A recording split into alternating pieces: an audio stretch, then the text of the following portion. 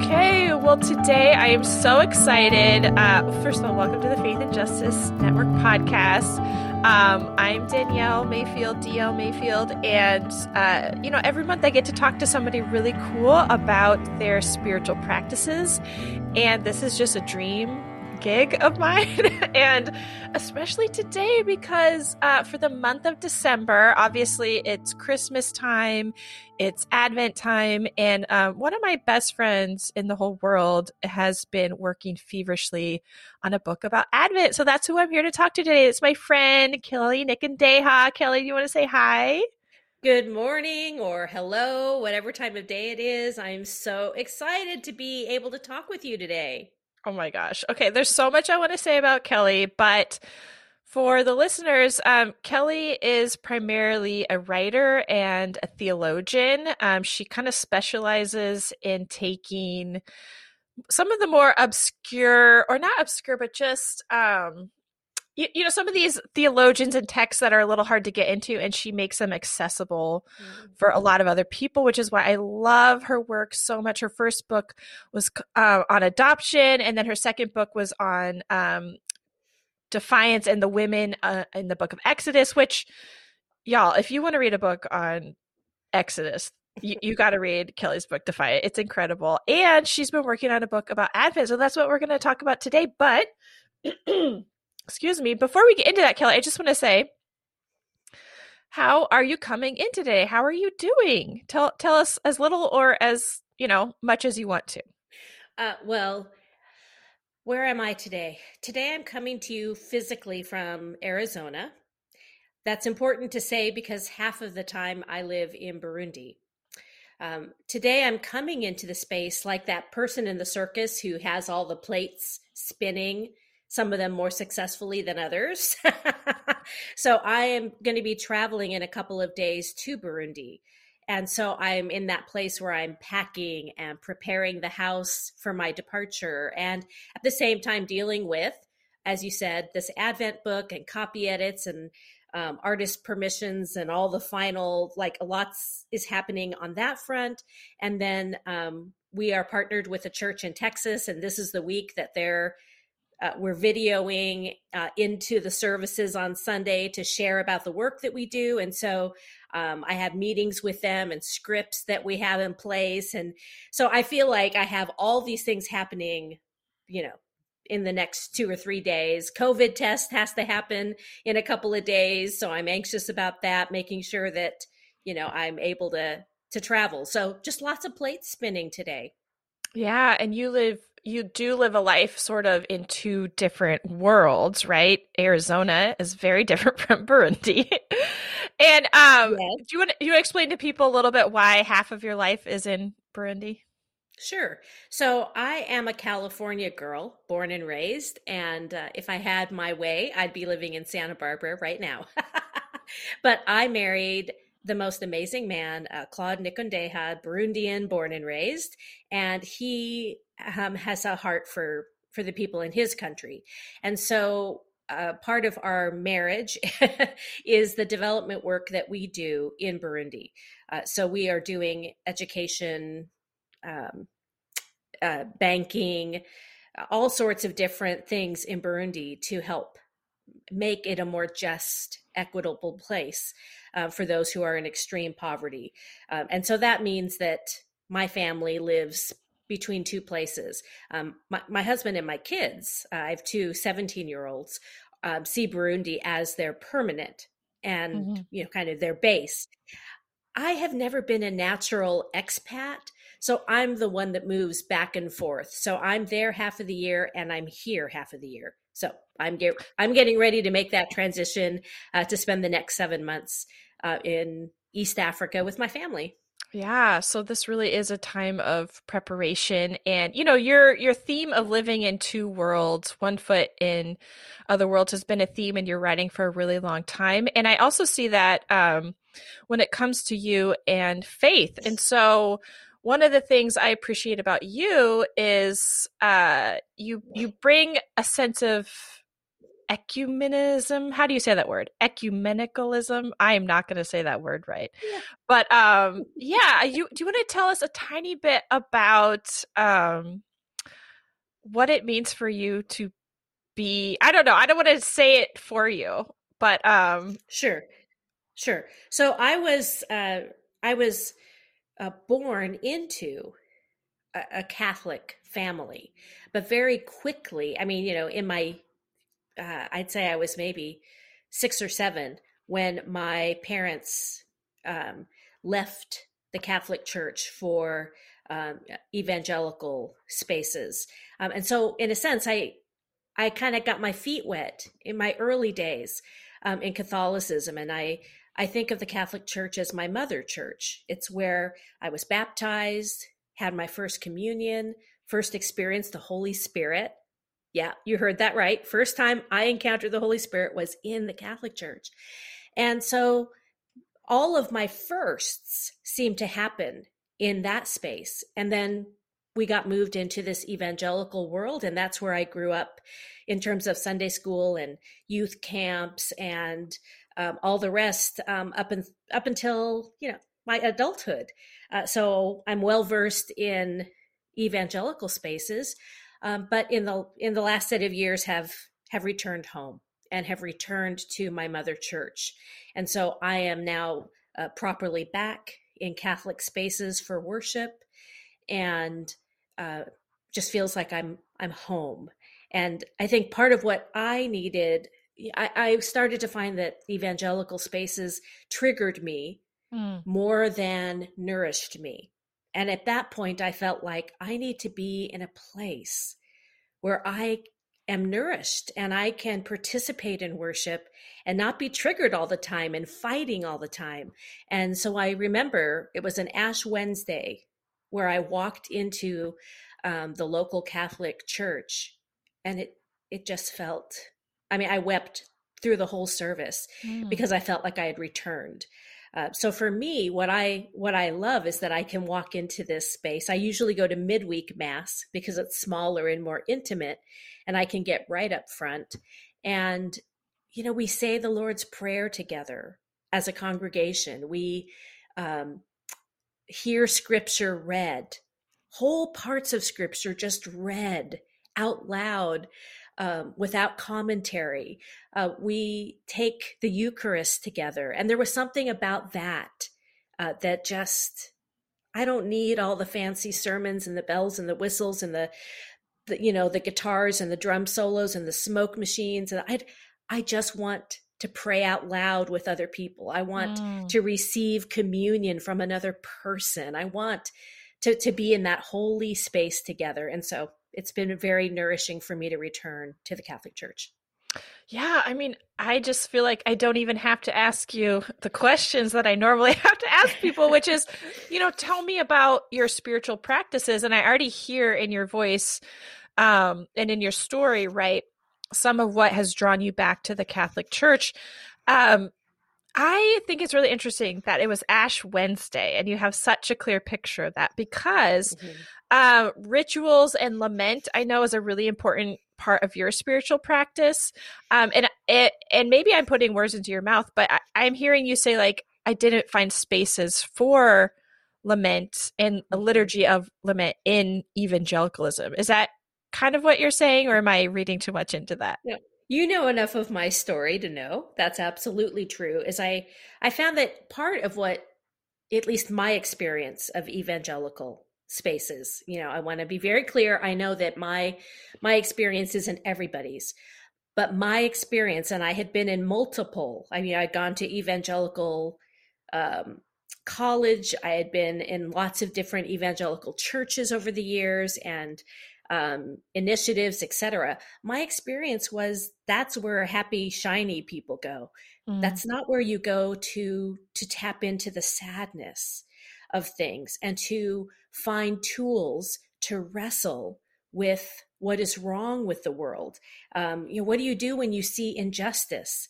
What do you I mean, the only thing I was told is you have to fix it. Well, mm, there's things that have to happen before you fix anything, and that is to name it, to feel it, to kind of be in solidarity. I mean, Frederick Buechner has this phrase that I've long loved, where he talks about, um, I think the book is called Telling the Truth. And he talks about having to kind of make friends with our sadness. Mm. I'm losing the exact phrase right now. He was much more articulate than that, but he was the first person that gave language to this idea that there is something about the sadness that we actually need to engage and partner with. And, that started to kind of open me up to realize, no, there's something to learn here. I need to accompany or be in solidarity with this sadness before I can move forward. And there were Yeah. just no spaces in evangelicalism for me that I found that allowed me to do that. They were always telling me, be happy, God's going to take care of it. God is sovereign. And, that just isn't the whole story of scripture, actually, Yeah, and this is what I love about you. You love scripture. Yeah. You talk about Isaiah more than any person I've met in my entire life. And I've met a lot of people who are into the Bible. Yes. But I love listening to you talk about the book of Isaiah. Of course, now I'm like, I love listening to you talk about Exodus. But now I'm very excited to hear you talk about the story of the birth of Jesus, because that is what you've been mostly immersed in with this book that's coming out next year. Now, the same thing I hear you saying about evangelical spaces is what I heard you processing as you worked on this book about Advent, which is the narratives I hear about Advent are not reaching me in the questions I have. And one question I heard you say over and over again is, I think in like popular culture Christianity, and maybe it is specific to white evangelicalism, right? There's this idea that Jesus is born, yay, like the work is done. And you were like, but the world still sucks. Like, Jesus was born. That's great. He was killed by the state when he was 33. Yes. So what does that mean for this like triumphant narrative we have about, yay, Jesus was born, everything's fixed? And you're like, no, it's not. No, it's not. You live in Burundi and you live in Arizona in one of the reddest counties. Is that correct? That's correct. Maricopa County. So you have sort of an interesting perspective on what does it mean to celebrate God with us when God being with us doesn't actually fix like any of the problems. I don't know if you wanted to talk about that a little bit. I know it's been hard for you. And here's something I'm like, if you want to talk about this, go for it. You had mentioned to me, you're like, I know I need to start doing some marketing for my Advent book, but I don't have the energy to go on Instagram and be like, here's what the first Sunday of Advent means to me. And it's like, you're almost too deep in the thick of it. You can't condense it down to one Instagram post. And it's not super happy what you have to say, right? Is that what your editor told you? Well, my editor told me I'm very intense. Which That's why I love you. That's why I love you. I know. That's one of the places you and I have some commonality. Well, I mean, this kind of goes to where even kind of the origin story of this book on Advent is that a handful of years ago, I've always loved Advent growing up in the church. In evangelical spaces, the churches I was in, it was really just my mom setting up Advent wreath with the 4 candles, because Advent is 4 weeks preparing for the arrival of Jesus. And, the Advent calendars, which now have become quite ubiquitous and commercial. It wasn't that way growing up. It was much more of a church thing. Now you walk into Trader Joe's and there's, Advent calendars with chocolates, etc. But I grew up with a really happy, shiny idea that Advent was all about hope and joy. Matter of fact, the words that we associate with it for the 4 weeks are what? Love, joy, hope, and peace. I think Sarah Bessie has a spin that she takes from, I think it's the Carmelites, where the word set, what does she talk about? Waiting, accepting, journeying, and birthing, right? Which I think are really beautiful words to explore. But I started several years ago to feel really dark Mm. when I would come into Advent. Like I would start to hone in on the things that were amiss, the things that weren't working. I remember, the first time I really sensed it was the year where there was a lot in the news about the global migration refugee problem, where we were seeing lots of pictures and images of refugees trying to get into Europe for safety, for survival. And I just couldn't get those images and the injustices connected to that that's where I was for Advent, was this dark place of knowing that people were unsafe, people were in jeopardy. How could I be singing and celebrating, peace and joy up against this? Another year, I had been reading some articles about maternal mortality in the US, in particular, women of color. The stats for women of color and maternal mortality were terrible. The Mhm. risk for women of color giving birth in our own country. And I couldn't get away from that deep sadness.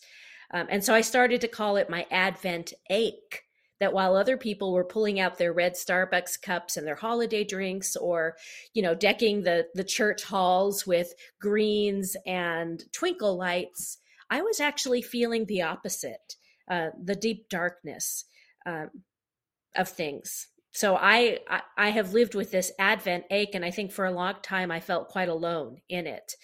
Like I was an anomaly. I was out of sync with the rest of the church. And so that's really the origin story for why I wanted to lean in more deeply to the Advent narratives that Matthew and Luke give us, to try and wrestle with the text itself and the stories and the traditions that we had been given. So Yeah. And I think, like, I don't want to give away everything no. about what you've been working on, but just a few notes on what you just processed is that one of your spiritual practices that I see is that you take the reality of the world, like what's making the headlines, what's in the news, and then that influences the way you approach scripture, and it influences the way you approach even like these seasons, these liturgical seasons and these holidays. So what is confusing about Advent, right, is become so enmeshed with consumeristic, Yeah. Christmas culture. Yes. And so there's a lot to unpack if you are somebody who's religious, who lives in a westernized society. And as Advent is gaining a little bit more popularity. And I love this idea that your mom, who was Catholic, brought the Advent wreath right into Yes. the evangelical churches, right? That you Yes. guys started going. And I think that's honestly happening a lot. I think a lot of, some of these more quote unquote non-denominational churches want to understand liturgy and how it impacts us and the rhythms of that. And you're saying, like, that's great, but we can't just do the four candles with hope, peace, joy, and like that is certainly not it. And one of the things I love most about you is with this book, you just went deep into the place that Jesus was born into. And I think one of your spiritual practices, as I've seen it as your friend, has become you are very interested in like the realities of lived experiences and lived bodies. Mm-hmm. And do you want to tell us a little bit about your relationship with Palestine? and let's just go easy into this. Sure. So I grew up, of course, in evangelicalism. Everybody wanted to go to the Holy Land. I never did. So this was not something I always wanted.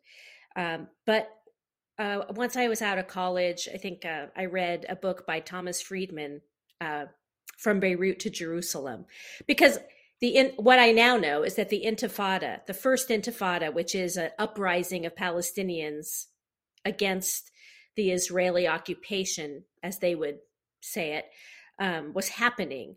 And so there was a lot in the news about the Middle East, and I was curious what was going on. So I read this book by Thomas Friedman, thinking I'd read one book and be done. I'd understand the Middle East.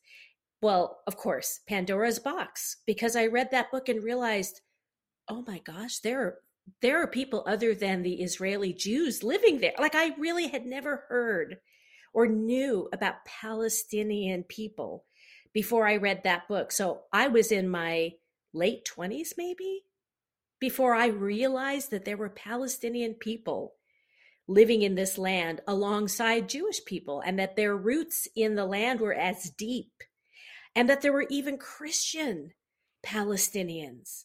Blew my mind. And I think once I saw them, I couldn't unsee them. Mm-hmm. And there was this sense of, I ha- I felt this need to be in solidarity with them, to listen, to learn, to not be blind to their presence ever again. And so for the last 28, 30 years, I've been reading every year, one, two, 10, 12 books by various people out of the region, whether it be about politics or social issues or faith issues, peace and justice, from Jewish, Palestinian, Muslim, from all the different perspectives, because I just wanted to learn. And that finally grew into me traveling there. So I've been to Israel, Palestine 3 years in a row. Made some really wonderful friends there, and deeply love Palestine in particular. If I could, the plan was originally for me to live in Bethlehem for 3 months while I wrote this book, to be in Bethlehem for Advent and write from that place, was the original idea of this book before COVID hit, and changed that reality. And the little inn that I was going to stay in has been closed for all of COVID, which is another deep sadness. But Mm-hmm. yeah, so I have a deep connection to Israel, Palestine, and the people there, and that is part of the texture of this book, which is called The First Advent in Palestine. Mm-hmm. So I'm looking at the people, the place, the politics of Palestine seriously, both then at the time of the First Advent and now in our more current situation, and making the connection between what was and what still is. And I think that just makes these Advent stories so current, not just to Israel, Palestine, but to us. The more I understand the world of Herod and Caesar and taxation, the more it sounds like what we see in our, come across our Twitter feed every day.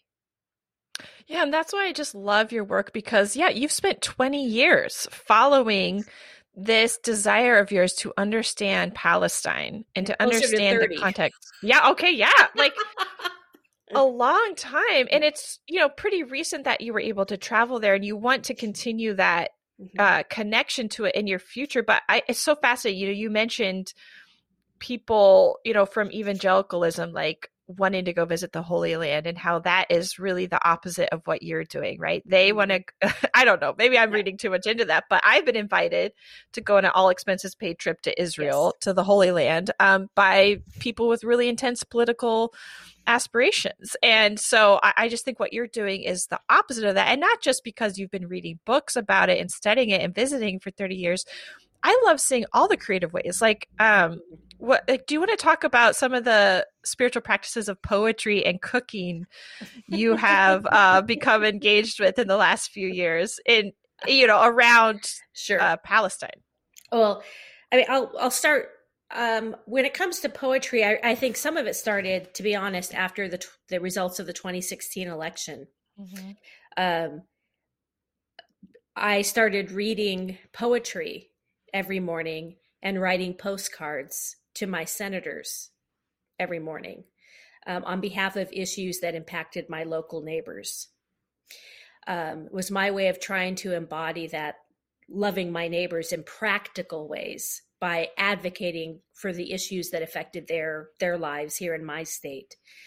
But that began the habit of reading poetry every morning to try and connect with something beautiful and true, up against all that I was hearing every day that was often not true and crass and disturbing.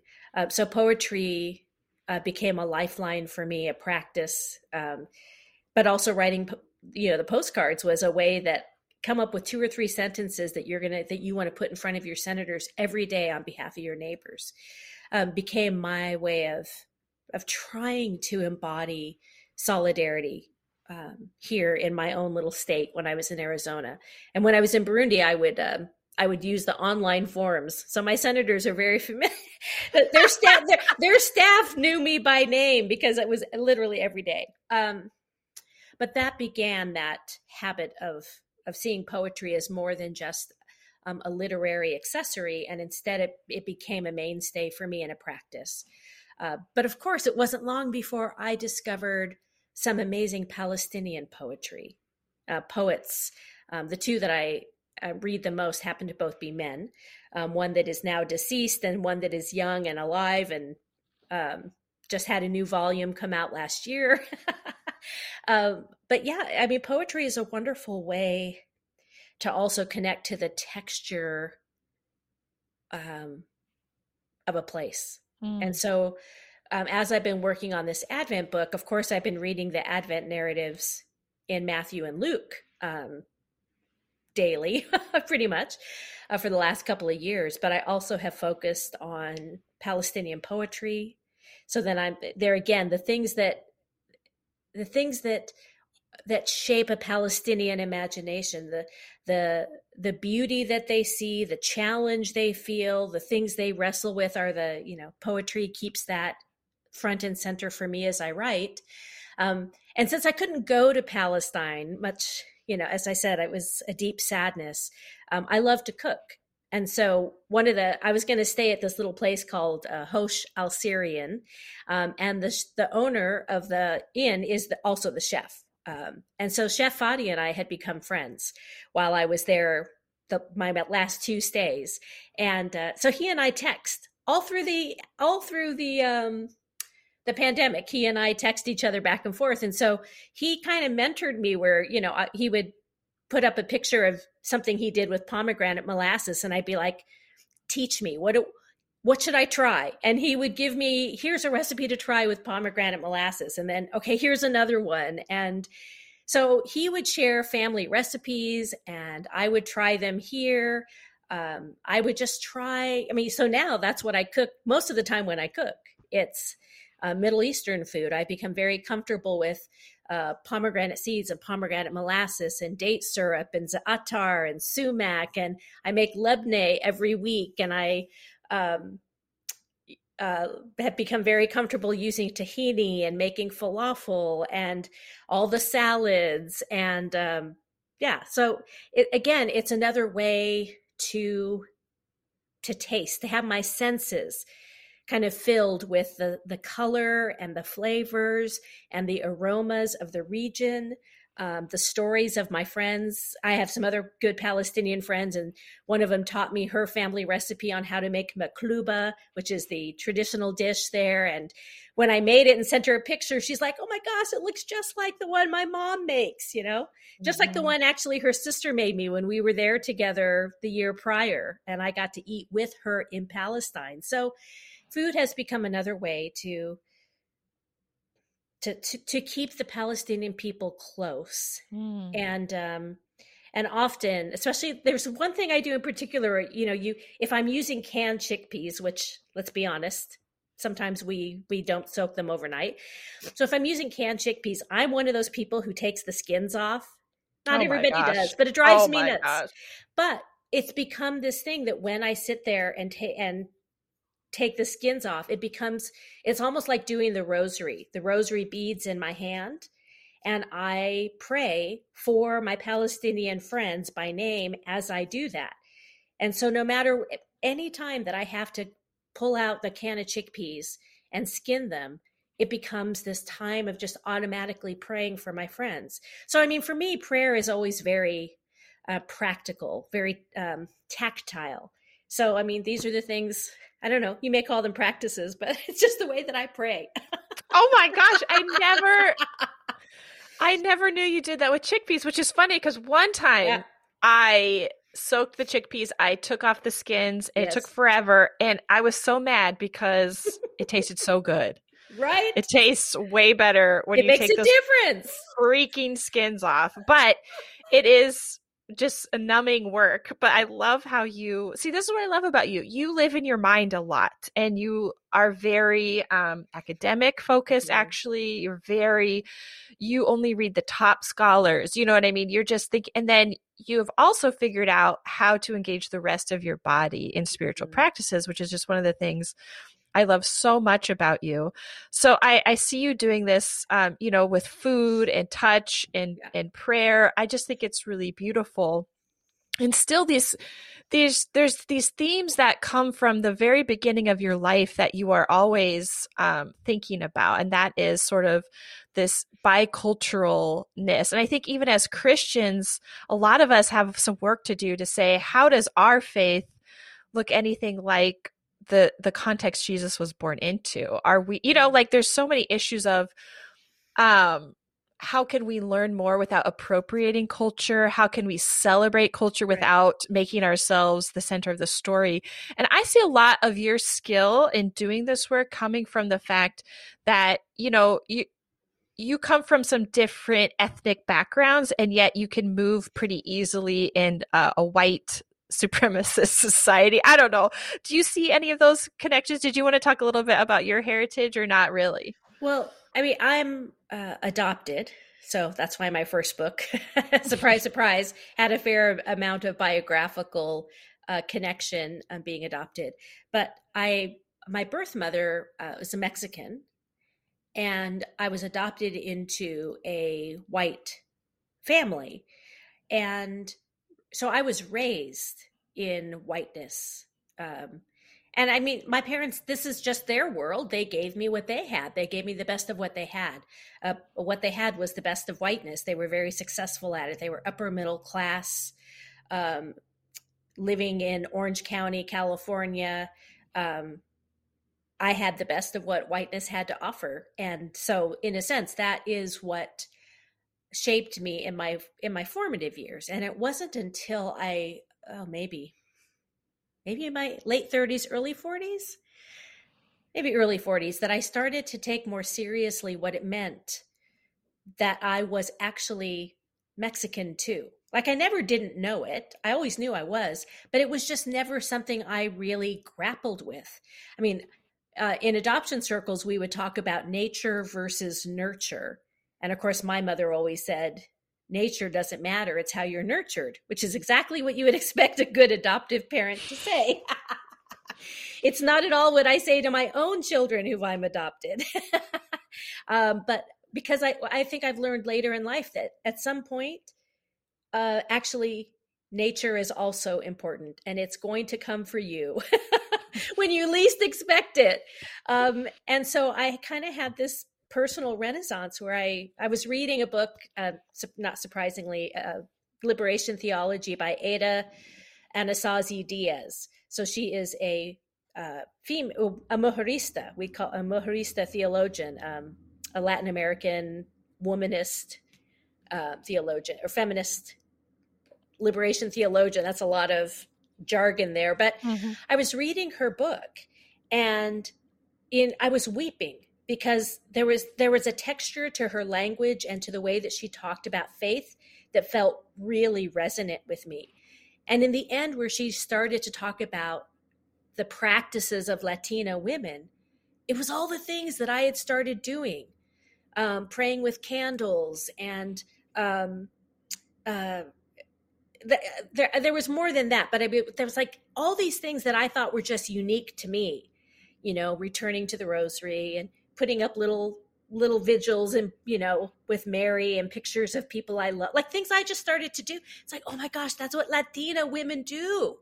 And I started to realize it's because that is part of my nature. Mm. It's part of me. And so I started to really own that and celebrate that that is a part of who I am. So yes, now I feel like I'm still in that place of owning that. Yes, I was raised white. I can't deny it. But I also am Latina too. And what does that mean? And so, yeah, and then of course my husband is born and raised Burundian, and so the texture of our marriage is bicultural. Our children that we adopted are both Burundian, but of course they are bicultural with me as their mama and then their Burundian papa. So I mean, I think everything in our life has this duality to it. It's recognizing that we're not one or the other, that we're often both. And the beauty of being able to say, I don't have to choose in the binary. I don't have to choose nature or nurture. I don't have to choose which passport country matters to me. In our family, we just say both. You know, I have two mothers, a birth mother and adopted mother. So do my kids. They don't have to love me more than her. You know, they get us both. And I think that has kind of shaped the way that my husband and I have seen life, is that oftentimes for us, it's embracing, or Richard Rohr would say, you know, everything belongs. We don't have to cast off any of it or play into the binary. All of it can be part of who we are and can be profitable for discovering our full humanity. So, I mean, that is just kind of something about who we are and how my family has had to live their life. And I love it because I just see it obviously in your spiritual practices, but in your writing and in how you sort of interpret some of the main scholars and theologians of our day through your own lens, and then say, I'm going to, you know, put this out for more like the everyday person like me. And I will say it's very special to be the recipient of some of your prayers, because I know you light candles for me sometimes. I do. And it's just so beautiful to be a recipient of your hard-earned spiritual practices, Kelley. And I just want to affirm, I just love seeing you. And I think a lot of people also relate to, some of us are coming to some realizations a little later in life, right? About what is our history. My mom was raised Catholic, and I, you know, working on a book about Dorothy Day, and it's been really interesting to be like, I didn't spring up out of nowhere into white evangelicalism, right? There's history, and there's things to reclaim, and there's things I do not want to reclaim about the Catholic tradition. And so I think this is going to be really important for a lot of us, you know, post 2016. For a lot of us, that was an earth-shattering event. Not for everybody, but you know, this. And I just think you're one of these people who just does it in such a beautiful way, through poetry, through cooking, through study, through writing letters to your senators. You know, I just love to see how you're reclaiming some of these things for yourself. Thank you.